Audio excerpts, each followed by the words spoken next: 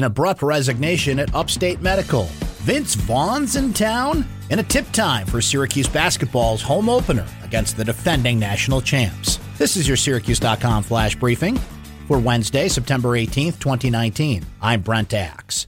Upstate Medical University abruptly announced the removal of Dr. Julio Lucino as dean of its medical school on Tuesday. Lucino has filed a federal lawsuit claiming that Upstate retaliated against him for raising concerns about discrimination. Former Swingers and Wedding Crasher star Vince Vaughn has been spotted in Syracuse. Tracy Zimmer from Zimmer's Bakes in Weedsport told Syracuse.com that she was at the Syracuse Downtown Farmers Market when she saw Vaughn walking around Clinton Square Tuesday morning. Vaughn was seen around the same time at the nearby JJ's Miss Syracuse Diner, right next to Syracuse City Hall on Montgomery Street. Vaughn was having a late breakfast with Hollywood filmmaker Jeremy Gerlich, whose credits include The Wedding Ringer, Best Worst Weekend Ever, and The Hangover. New York became the first state to ban the sale of flavored e-cigarettes on Tuesday, a move that comes as federal health officials investigate a mysterious surge of severe breathing illnesses linked to vaping. The vote by the State Public Health Planning Council means the prohibition, which covers flavored e-cigarettes and other vaping products except for menthol and tobacco flavors,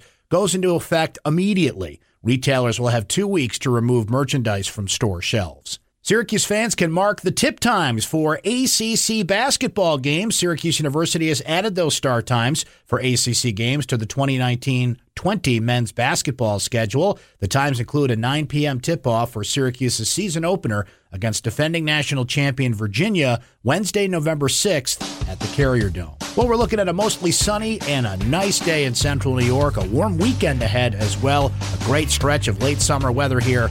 Today, we're looking at a high of 72. The low will dip down to 48 tonight. That's your Syracuse.com flash briefing for Wednesday, September 18th, 2019.